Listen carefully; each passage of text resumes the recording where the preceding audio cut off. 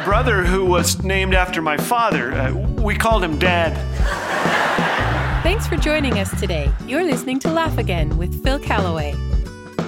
I love reading about major typographical errors that have gone to press, partly because I made my share during my years editing Servant magazine. I once wrote, as Paul said in the book of 1 Peter, well, Paul didn't say anything in the book of 1 Peter. Peter wrote it.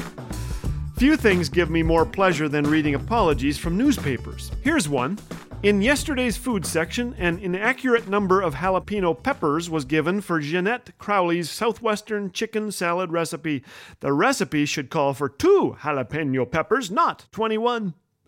Apology. I originally wrote, Woodrow Wilson's wife grazed sheep on the front lawn of the White House. We inadvertently left out a word so that it read, Woodrow Wilson's wife grazed on the front lawn of the White House.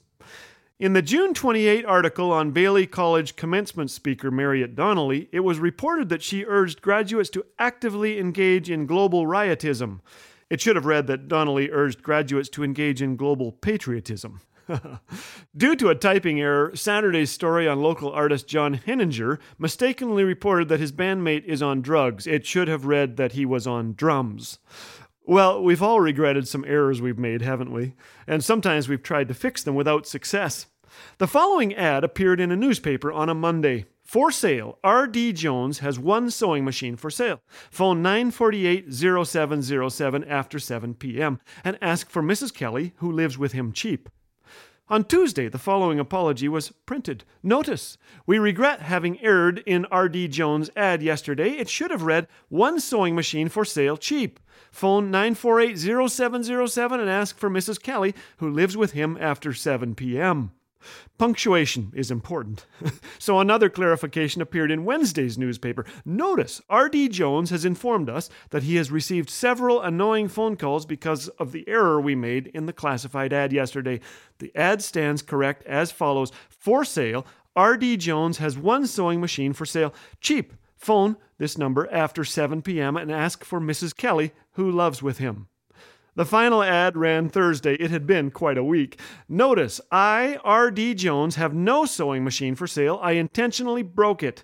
Don't call, as I have had the phone disconnected. I have not been carrying on with Mrs. Kelly. Until yesterday, she was my housekeeper, but she has now quit. Apology. Some of us aren't so good at it. I've said often that my marriage is a miracle marriage, and it's true. My apologies were the absolute worst. I once said, if it makes you feel better, I'll pretend you're right. This is the worst attempted apology in the history of attempted apologies. Here are some close seconds. I'm sorry for the mean but accurate things I said to you. I'm sorry if you found my hilarious joke annoying. I'm sorry, but can't you see it from my side? I'm sorry if you are offended. Never use the words if or but in an apology. Here are words I have learned to say and to mean. I am sorry for saying what I said. I was absolutely wrong. I want to do whatever I can to avoid doing this again. Will you please forgive me?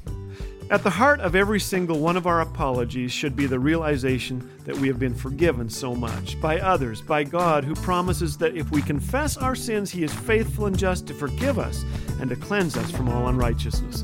Time for one more newspaper apology, and it's genuine. Readers may have noticed that the Valley News misspelled its own name on the front page yesterday.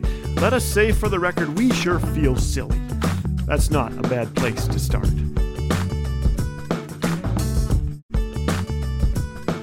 We all love a miracle story, so this Easter season, let's rejoice in the most wonderful miracle in all of history. Our Savior conquered death and made a sacrifice that changed everything. Because He is risen, we can enjoy an intimate relationship with God that will last forever. Isn't that a cause for celebration? Happy Easter! And remember, you can support this ministry of hope and joy at laughagain.us. Laugh Again, truth bringing laughter to life.